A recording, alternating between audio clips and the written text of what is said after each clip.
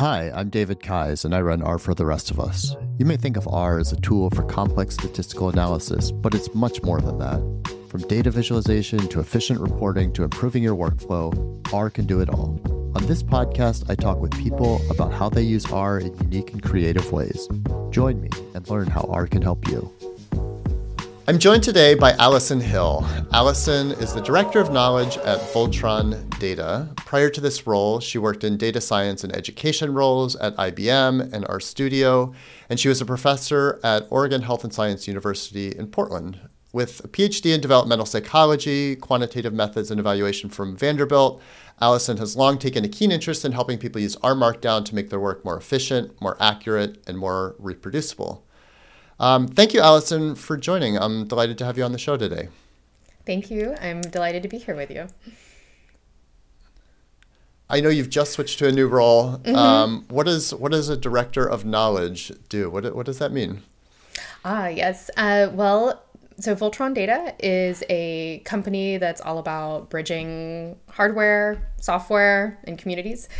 So the director of knowledge role that I've taken on there is trying to sort of build bridges internally between our different teams so that we can all stay united on the mission.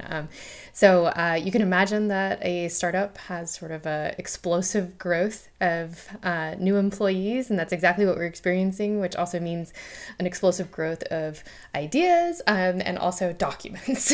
So there's a lot of knowledge being shared, a lot of knowledge that you'd like to have transferred to certain, teams and people, and especially knowledge about really highly technical concepts. So Voltron Data is all about accelerating the Apache Arrow open source toolkit. And so we've got some pretty technical people who are working on that and some pretty technical high ideals and things that we're trying to achieve. So I'm shepherding that information and trying to figure out a way and a strategy for us to be able to bring all the employees along for the ride and help everybody be able to do their job better. So trying to rein in some of the systems and the ways that we talk with each other, but also the actual content, like what do people need to know in order to feel like they can talk about what we do as a company and what we're aiming for and our vision and our mission. So it's kind of a broad purview, but it's been really fun. Yeah. I've been there for about 3 weeks, and I'm still in the drinking out of the fire hose phase, and it's been really exciting. It's also a lot of people on the more technical side who are really committed to open source and community engagement. So I really love that flavor of Voltron Data's mission. Right. Where does R fit in terms of your current role? Yeah, it doesn't fit in much in terms of my day-to-day working. So right now I'm doing a lot of kind of knowledge sharing and knowledge transfer in Google Workspaces and Notion, and reading through a lot of materials that have already been created, a lot of resources. But yeah, the company as a whole does have this mission of making it easier to work with big data in whatever language you want to use, using whatever user interface you want to use. So they want to support, right now they're supporting Python and our users through supporting dplyr and lubridate, which are some of the core tidyverse packages. So the idea is that you're able to work with big data wherever it is, and be able to use whatever tools that you want to be able to use. So they really want to support sort of this polyglot workflow, you kind of bring your own language and you can work with the data that you need to. So I really love that part of it, and there's definitely some friends on teams that are working on the Apache Arrow R package, as well as some of the other kind of I think of them as sort of glue software that's kind of helping make those exchanges between R and some kind of big data systems a little bit easier. So there's a few open source projects that are going on right now. Substrate is one of them. dplyr support is a part of Arrow. And then there's also a Python crew who's also working on sort of corollaries to dplyr in Python. So being able to use a Python package called ibis to be able to interface with data the way that you'd like to. So it's pretty exciting, and it's nice to be able to be in a place where you can really support open source development, but also be focusing on the people at the company who would like to understand all of that, but need it at a level and kind of delivered in a way that's a little bit easier than maybe reading through GitHub issues or GitHub release notes. Sure. Yeah. One, it seems like the kind of thing that runs through all of your work is one of the things is really being able to communicate effectively and bringing together, different audiences, that kind of thing. And I've asked you on today because I want to talk about our Markdown, which is, if nothing else, about being able to kind of efficiently and effectively communicate. So before we actually dive into talking about our Markdown, I'm curious about kind of your background and how you got into R and kind of what switched for you when you did move to R in terms of your work. Mm-hmm. Yeah, well, so I got into using R at first when I was a new professor at Oregon Health and Science University. And I got into it because I had done all of my graduate research in psychology. I had done it all the statistical analyses in SAS, and that's all my courses had been in, all SAS. And I really liked SAS. For those who aren't familiar with it, it's sort of like a baby stepping to a command line tool. You are writing out text to be able to interact with data. But it's a little bit different than, working with a programming language like R or Python. And so I used SAS. I was a happy SAS user. And then I joined OHSU, and I realized the cost of a SAS license. And the director of the program that I was in said, look, he had come from Bell Labs originally. So that's where the S language was originally developed, and R sort of evolved out of S. So he was super comfortable with base R. And he was like, look, I use R. It's open source. I think you should try it. And at that point, I was in this computational program working at the center at OHSU that's no longer in existence, but it was called the Center for Spoken Language Understanding. And what we did was we trained people who were machine learning researchers and natural language processing researchers to be able to work with medical and health related data, and to be able to use that and use advanced computational methods to be able to derive unique insights about healthcare related issues like children's response to treatments, symptom progression, things like that. And so I started learning R, and I was like, wow, our students could learn to use R to do the statistical analyses that they need to do. So I found myself really drawn to being able to help people do the work that they needed to do their jobs. So I started teaching R for data science at OHSU, and that was sort of like my hook. Like I felt like it had superpowered my workflows to be able to do better research. And then I started using R Markdown because I had collaborators, and my collaborators didn't know R. I was still like kind of that like island R user that I was in a computational department, but everybody else there actually used Python. So I used R, and I was kind of like this lone wolf where I would be knitting my little documents and being able to create things that were shareable, but also create things that were really dynamic. So I could go into a meeting with a collaborator who didn't want to use anything, who maybe was the clinical expert, subject matter expert on my team, and be able to show them like, here's the data, here's what I did with it, here's some visualizations, and we could have really productive meetings where we could iterate very quickly, because the subject matter experts could be like, oh well, but what if we faceted by this, or what if we looked at the group in this way, or how is that different if we use this variable versus this variable? And it allowed me to just go into my R Markdown document, edit the code as we were talking, and then regenerate plots as we were meeting, be able to regenerate tables, and then I'd be able to give them an actual artifact. Like I'd be able to knit to PDF or knit to an HTML document that I could share with them, and then they'd have that kind of like in their hands and on their computers so that they could look at it later. So for me, it really supercharged my ability to actually collaborate with other people and not feel like I was kind of doing science in a vacuum. That's interesting that it supercharged your ability to work with non-R users, sounds like, as much as with, at least initially, as much as with R users. You describe it. Yeah. And as I sort of became more of an evangelist, I started training more people underneath me because I wanted to work with, research assistants and graduate students who were using my same tools. So then it was really more fun when you got to have people that, I started teaching classes in data visualization and in data science.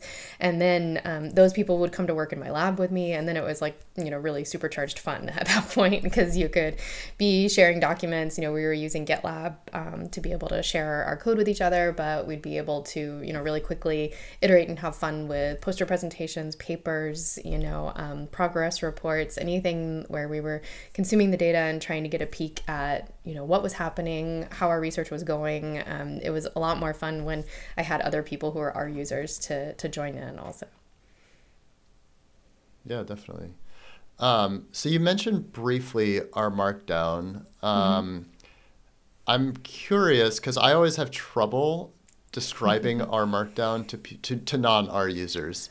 I'm curious, maybe starting out talking about R Markdown, how you define it when you're talking to people who are not familiar with it.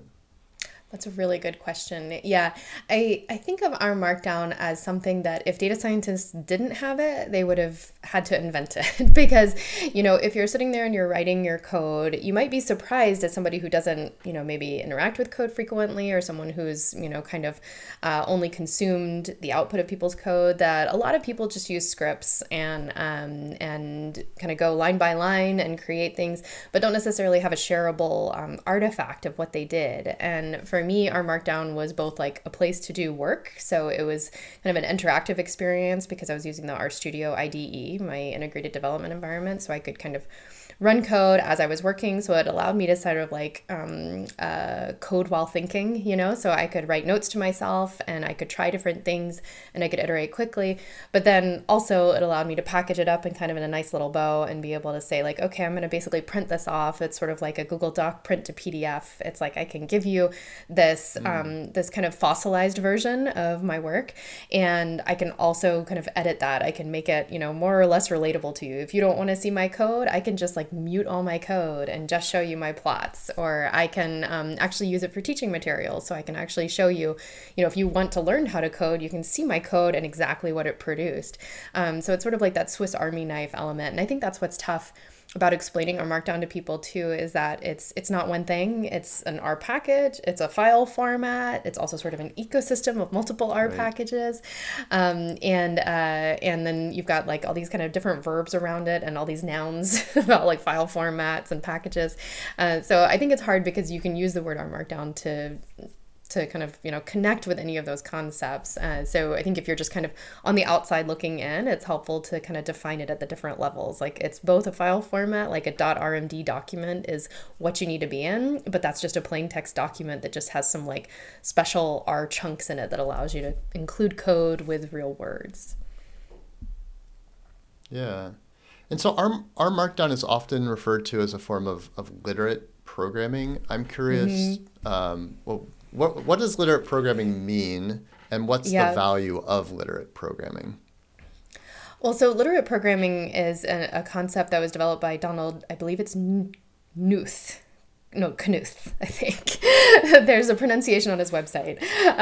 And it was really this idea of being able to weave together this code plus narrative. And I think in the original, kind of like fleshing out of the idea, it was really more for programmers to be able to write more literate code. And I think the labeling of it, even I think in some of the original writings, he talked about how he labeled it literate programming on purpose to sort of give it a little bit of a value judgment, so that you don't want to be an illiterate programmer, right? Like you want to be a literate programmer. So it was kind of very intentionally labeled that way. But his idea was that, he ended up feeling like he wrote better code, and people that he worked with wrote better code when they were kind of weaving together sort of documentation at the same time. So being able to say, not just what you're doing, but why you're doing it and why you're doing it this way. And I think that sort of filtered down from the programming domain for scientists and for data scientists. So anybody who needs to work with data can also kind of be inspired by that idea and think about like, okay, great. Like that's also a really helpful concept for me to be able to, package up my own ideas and work and have it have more of an impact. So I think it's one of those like great programming concepts that makes a whole lot of sense. But I think you and I kind of share this this reference, I think, to the curb effect. Like, it makes it easier for everyone, to be able to build a system that is more open and accessible to people who are not the person who wrote the code. So the original intention was for one developer to be able to see another developer's program and be able to understand it better. But, data scientists have sort of co-opted it and said, like, okay, here's actually a way for you to be able to understand, the science that I'm doing better. Yeah, that makes sense. So one critique that I hear a lot, and this isn't specific to R Markdown, but it's specific to R, is that taking R takes a while. And so I'm curious, what makes it worth it? And in particular, in what ways do you think R Markdown especially makes it worth taking the time to learn R? I think it really depends on what you're trying to achieve. So a lot of times when I would talk to new, especially like data scientists or even researchers who are doing academic research science, being able to figure out how to talk to other people in your groups is really important. And so if you are feeling that pain, then I think R Markdown is kind of the best Swiss Army knife solution. It has a lot of benefits for yourself as well, but I think the primary benefits are really being able to jump back into your own code in 3 months or even a week. If you take a spring break and you come back, you know exactly where you left off because you've left yourself a nice little trail, and it goes beyond commenting code. So a lot of people in scripts will just like comment and they think that's enough, but it's really more than that. And it's also being able to explain like your thought process, why you're breaking things down that way, but also like the output itself. Like if you have a plot, it doesn't stand on its own. It really helps to have words around it. Like, here's what you're seeing in this plot, or here's what I'm noticing and pulling out from this plot. So I think if you're in that place where you're feeling like maybe your work is difficult for you to understand when you come back to it, or if you're in that place where you're feeling like you're doing all this work, but it's not really like bubbling up to the next level of like the people that you work with to be able to appreciate and understand it and give you feedback on it, then I think that's kind of a good sign that it might be helpful for you to think about a way to more easily share it so that people can consume it. And I think, so I think it kind of masks itself in this sort of shroud of like, things aren't quite flowing and collaborations aren't quite happening. What could I do differently? But certainly R does have a high learning curve. I think it's a lot better than when I learned it. I think when I first learned it, there was sort of like the core tidyverse packages were out there, but I don't even think tidyverse as a name was out there yet. So I think it was like I was using ggplot2, and I was using some of the dplyr package functions, but it wasn't all knit together. And I think, for me, when I was teaching a lot of beginners, I found that to be a more pleasant on-ramp for people, especially people who don't have any background with any kind of coding before. If they're coming from the place of like, I need to do Excel plus, then I think that's a nicer on-ramp for them personally. I think we might share that ethos, but for me, I think that's made it a little bit easier. I mean, it almost sounds like, tell me if I'm kind of misinterpreting what you said, but one thing I heard is that in some ways using R Markdown, it forces you to kind of not really verbalize, forces you to type, kind of what you're doing. And in that process can actually help you to get clearer about, what it is that you're doing. Because if you can't articulate it, in your own, like to yourself, then it's obviously you're going to struggle to articulate it to others. So as opposed to just having a script where you're like, oh yeah, I know what this does. But then if you actually are forced to articulate it, you might struggle. R Markdown basically forces you to do that step of articulating it. Yeah, exactly. And you can imagine that even if even if you're not able to actually share like the rendered artifact of, an R Markdown process, which is usually like some kind of static file that people can't really interact with too easily, but they can consume it. Even if it's just like you using it as an interactive workspace, you can imagine that, especially in today's like fully remote asynchronous work environment, it's so much easier to be able to hop on a video with a colleague, share your screen, and be able to walk them through like, okay, here's where I did, some data exploration. And if they say, well, wait, like, what, did you look at missingness or something like that? You can just hop back and be like, oh, right. I can just kind of skip to this little place where I have a bookmark essentially that says like, this is where I did the missingness analysis. And you can say, okay, let's take a step back and talk about missingness first then, and go through that. And then they can say like, oh, but you might have missed that, that, maybe this participant or this, this set of participants maybe should be excluded from this analysis because we figured out that maybe the equipment that we were using wasn't correctly calibrated before that, and we haven't let it, get into the data dictionary. Like, there's all kinds of different things that you can get from that collaborative experience that are a lot easier if you've got the code and your rationale behind it in one place, so that you don't have, like, otherwise what you end up having, or at least what I did, which is not optimal, is I had a script and then I had like little files that were describing what each script did.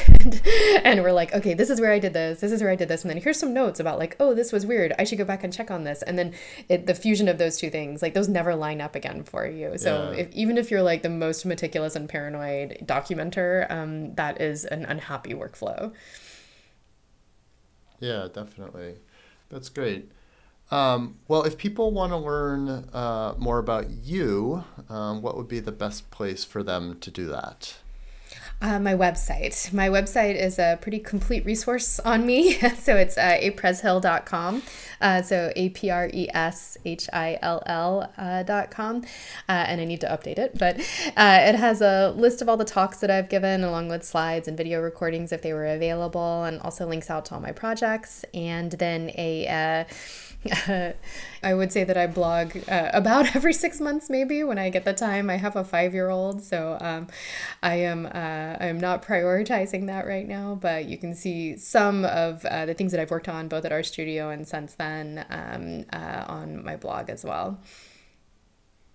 And just to point out to folks, your website is made with Blogdown, right? Yes. Which is kind of a related package to our Markdown, and obviously for making websites. So for making websites, yes. So I'm one of the co-authors of the Blogdown book. So Blogdown, Creating Websites with Our Markdown, is a great resource if you want to start pretending like you're a front-end developer. You can just kind of bypass the front-end developer stuff and just go to making fun, cool websites. It's pretty empowering, and if you're in the need for developing a personal website, it's a really great package for that. Great. Well, I'll include a link to your website and the book in the show notes for this episode. Awesome. Well, Alison, thank you so much for joining me today and sharing about our Markdown. Thank you, David. It was really nice to see you. Thanks again for listening. I hope you found this conversation interesting. If you have any feedback, I'd love to hear it. David@rfortherestofus.com. Thanks.